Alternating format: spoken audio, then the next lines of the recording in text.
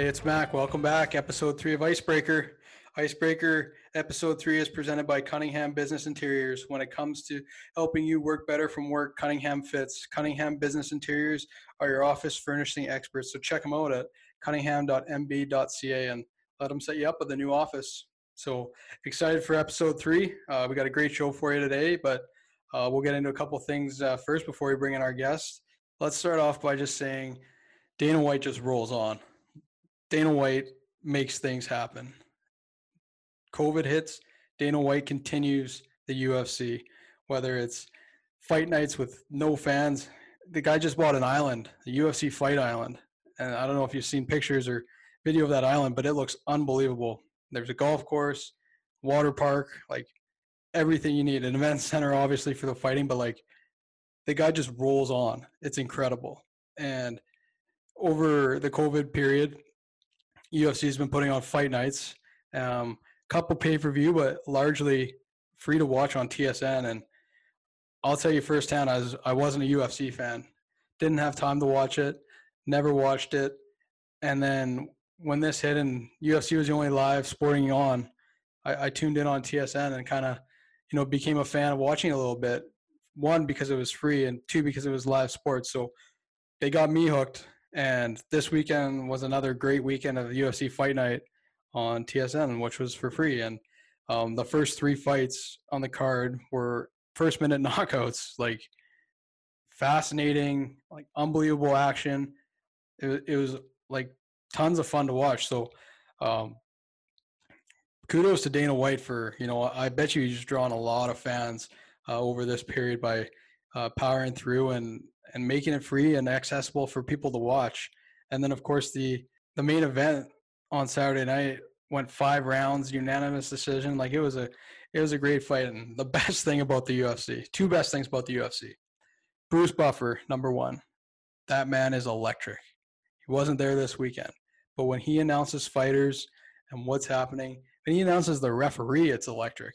Like, this guy knows how to amp up a crowd. And when the UFC does return to crowds, I mean, there's no better show in a live production. Like it's actually incredible. But Bruce Buffer makes the show.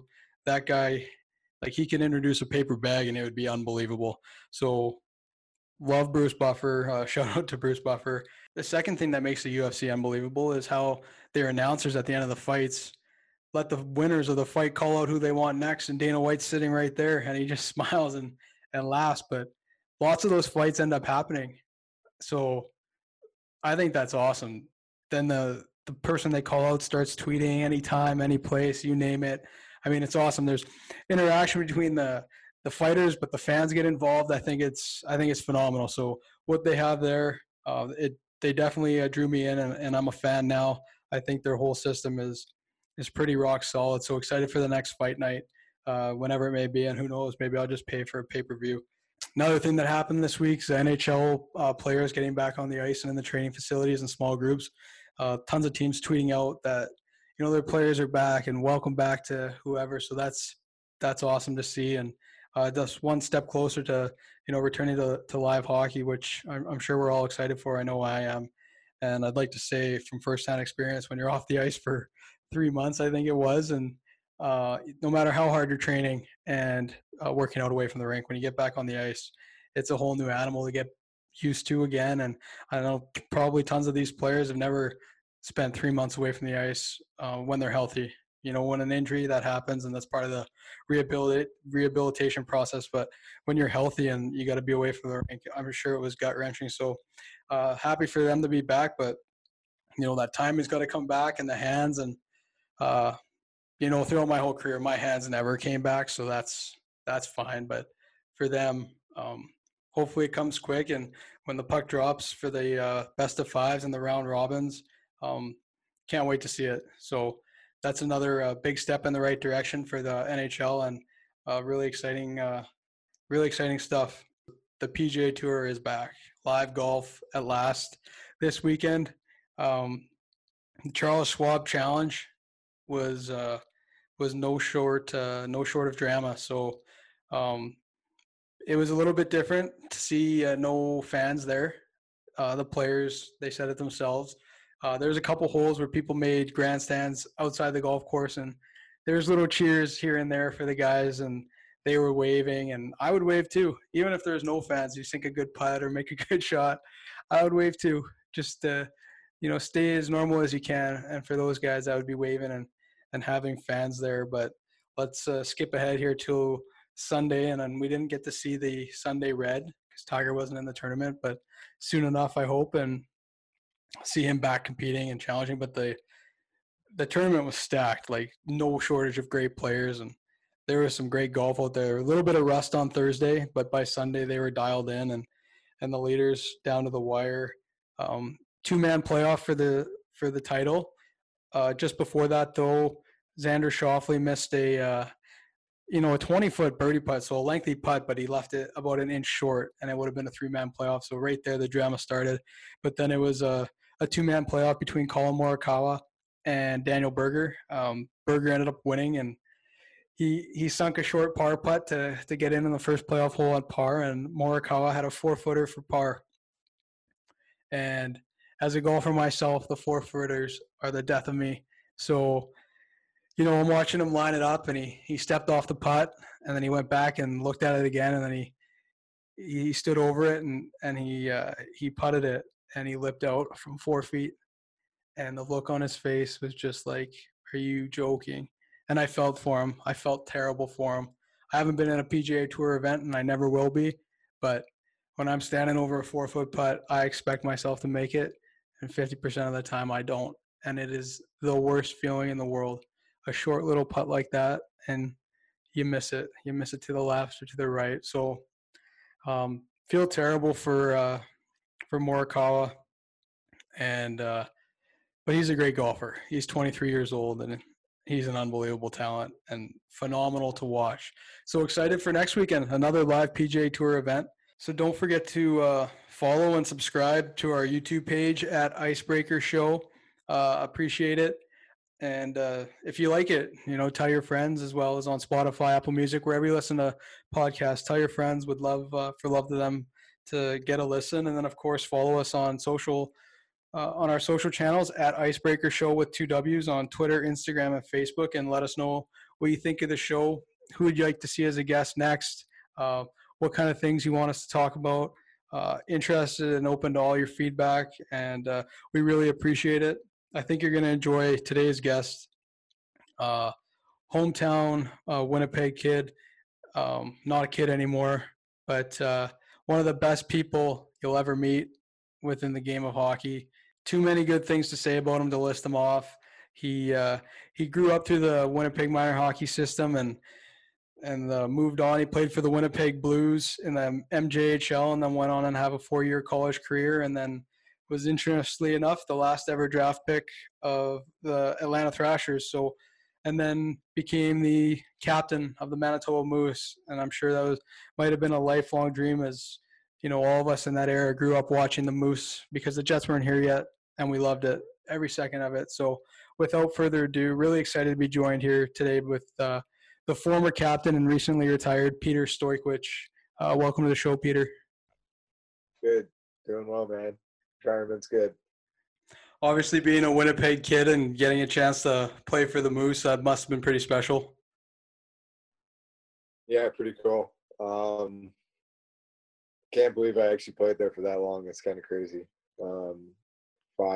6 years there goes by pretty fast when you're playing hockey. So, yeah, it was a good run, honestly. Went way longer than I thought I would.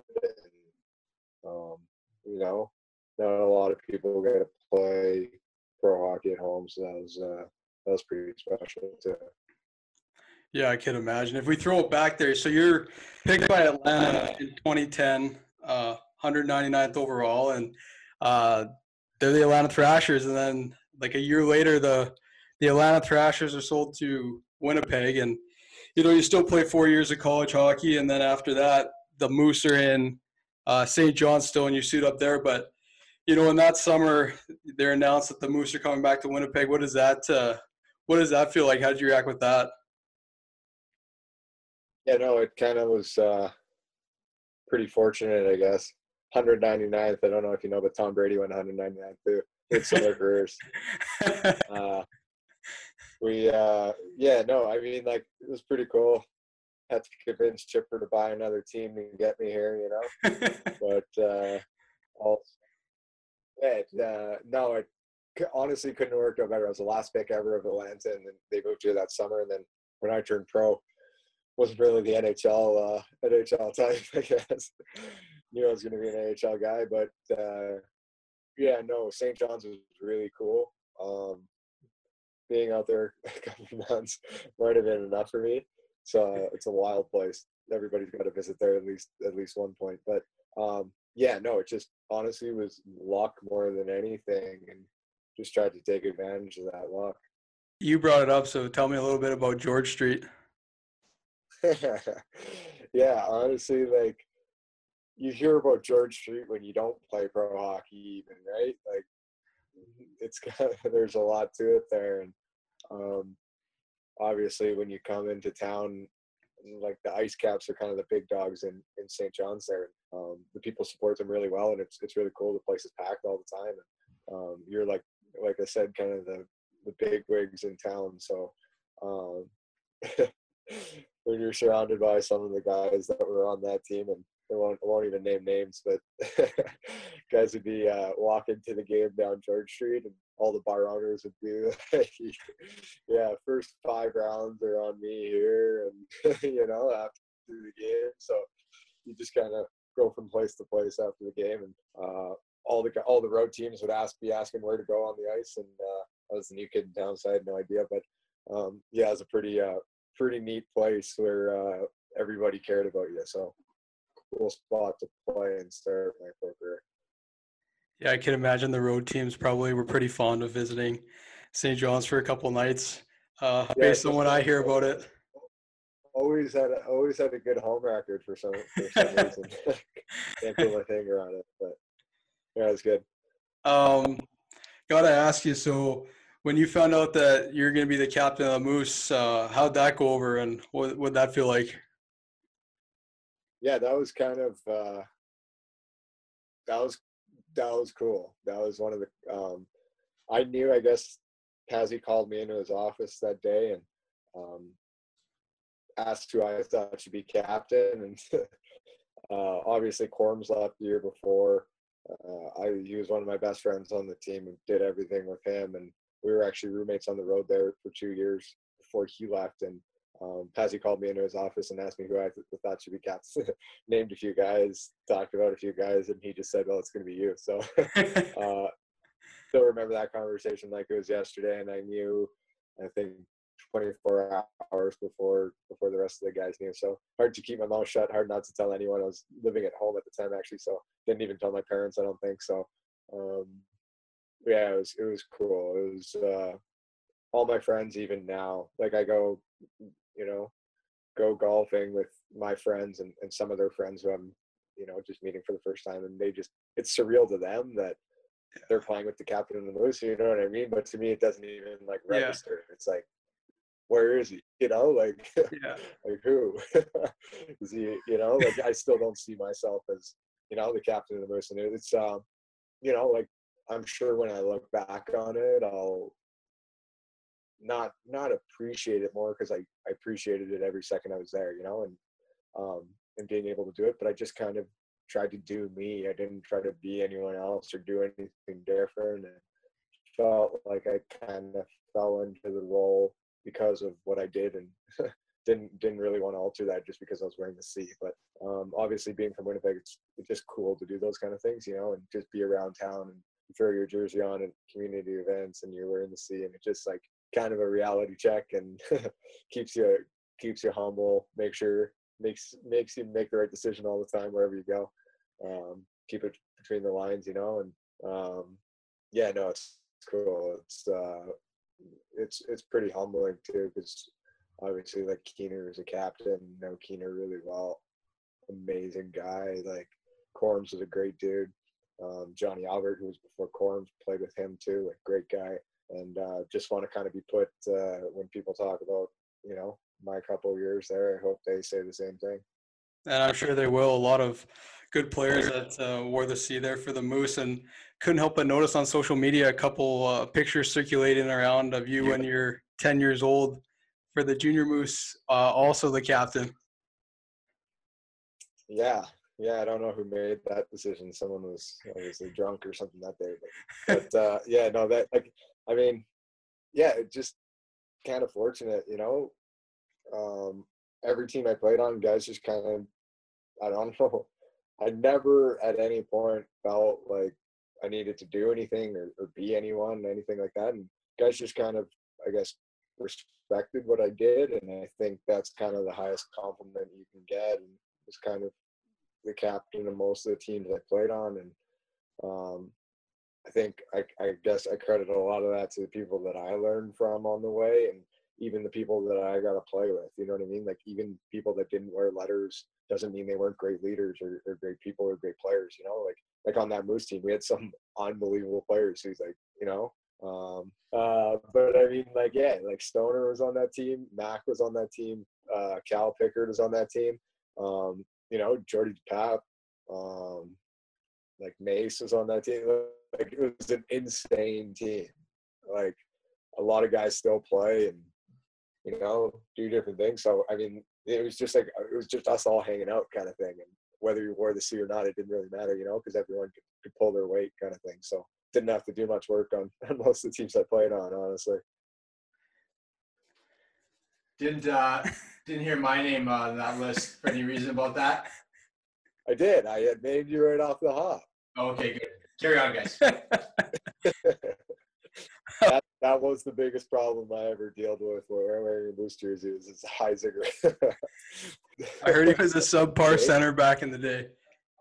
Actually, you know what? He was unbelievable at draws. That is one thing he was good at.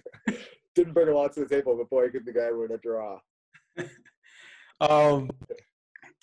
Just about Colorado College there for a sec. 4 years in the NCAA Division I. Must have been a pretty good experience.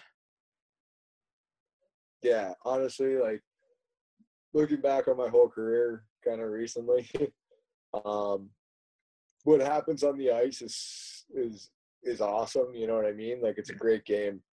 Won some big games, scored some big goals, that kind of thing. But, like, it's all about, like, the people you meet. And to me, college was kind of where I grew up and learned to be, you know, a man. And it was the first time I was on my own, like 100%. And you got to, like, cook, clean, eat, do everything by yourself. And obviously with college comes a lot of fun too. You know, you got to enjoy it too. So that was, I mean, every kind of aspect of my career was different, from like minor hockey to junior hockey to college and pro. Like, they were all so different in so many different, like, facets. But college was just nuts. Like, again, went by way too fast. Still talk to those guys all the time, like every day kind of thing. And yeah, wouldn't have traded it for the world. Wouldn't have done anything differently. What was your college? Otherwise, what goal do you remember the most? So, like, we played my second year there, my sophomore season. We made the final. We beat Denver in the first round of playoffs, who was our biggest rival. So we beat Denver to go to the Final Five. And in the Final Five that year was North Dakota, Minnesota, Wisconsin, us, and Alaska. So was Alaska there? I don't know. Either way, Alaska's irrelevant. Beat so the first game, North Dakota had won our conference the last 3 years, and we got to overtime against them, and I scored in overtime in front of 20,000 North Dakota fans in the XL Center in Minnesota there. And actually, sweet story from there was I scored an OT, and that whole, like, North Dakota's close, Wisconsin's close, Minnesota's close, because the whole tournament's held in St. Paul there in the Wild building. So the first night it was 20,000 North Dakota fans, beat them, silenced the crowd kind of thing. Second night was we played Minnesota, who was one in the nation. They had, like, Nick Bukestad on that team. They had Nate Schmidt on that team. They had like an insane team. They were so good. They had Howell on that team. They were number one in the nation. Beat them, and that night it was 20,000 Gopher fans. Yeah. So we ended up going to the final against Wisconsin, and we were heading down the elevator to the game, me and my roommate, and there were a couple fans in the elevator wearing CC jerseys, and we were like, oh geez, like not a lot of CC fans, like we're far from Colorado kind of thing. So we're just like, oh, like stopped and thanked them, and we were like, hey, thanks for coming, that kind of thing. And they all started laughing, and we're like, what's going on? And they're like, we're Minnesota and North Dakota fans, but we just hate Wisconsin more than we hate you. So so they ended up buying the jerseys to cheer for us, because that final game where it was 20,000 Wisconsin fans. So we were definitely the underdog in the road team in all 3 games, but it was pretty cool to be in the elevator with people that were buying our jerseys just because we knocked off their teams a couple nights before. Some fair weather fans, you got to love that. Yeah, I know, really stand up for the boys, eh? So listen, I put on social here that you're coming onto the show, and a couple people sent in some questions. I got 3 for you that I chose. Sure. The first one was, why number 42 for the Moose? 42. That one, that one's not much to it. We have to stay under 50. It's 50 or below for the Moose. So when I came in, I forget what numbers were taken, but there wasn't a whole lot to choose from. Most of the ones that were available were single digits, and seeing my last name on a jersey, it looks pretty funny if I have a skinny number. So I honestly went for the biggest, widest number I can find, and that was 42. So that's how I got 42. That's why I picked 42. That's funny. I wasn't expecting that. I was like, oh, that's what they gave him or whatever. But now that you say that with your last name on the back, makes total sense. I love it. Yeah. No, it's like, because I was thinking, you gotta, especially I came out of college, and I mean, the guys in pro are just bigger in general, and I was like, if I wear a skinny, like a single digit, not only is my name way too long for the number, but like you don't look as big out there. I was like, I got to get my rep up here quick, so find the fattest number I could, and like 42 is it. So couldn't get to 55, but 55 is probably the biggest number you can get. So went to 42. That would have been it. No, that's funny. I like that. Another one said, are you looking to stay in pro hockey in any capacity, whether coaching or otherwise?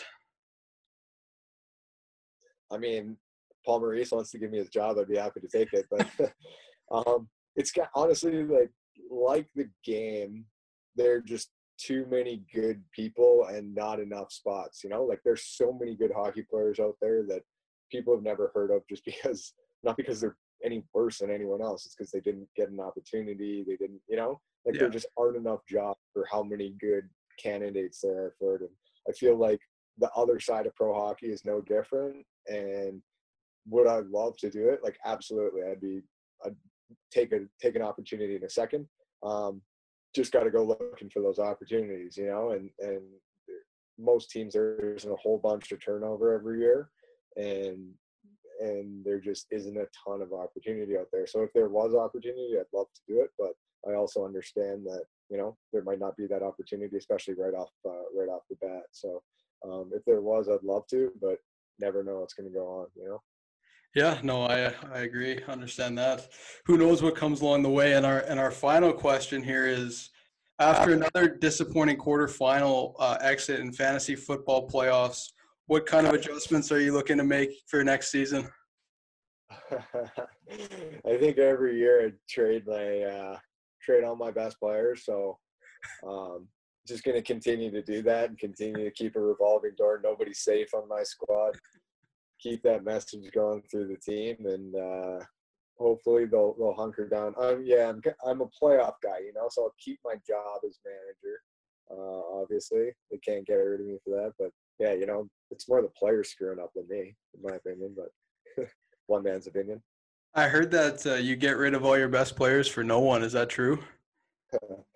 No, that is not true at all. In fact, I usually have a good haul, and then they happen to get hurt. So, again, it's more players being soft, not pulling their weight once they're on the squad. It's terrible when you can't control those things. I understand that.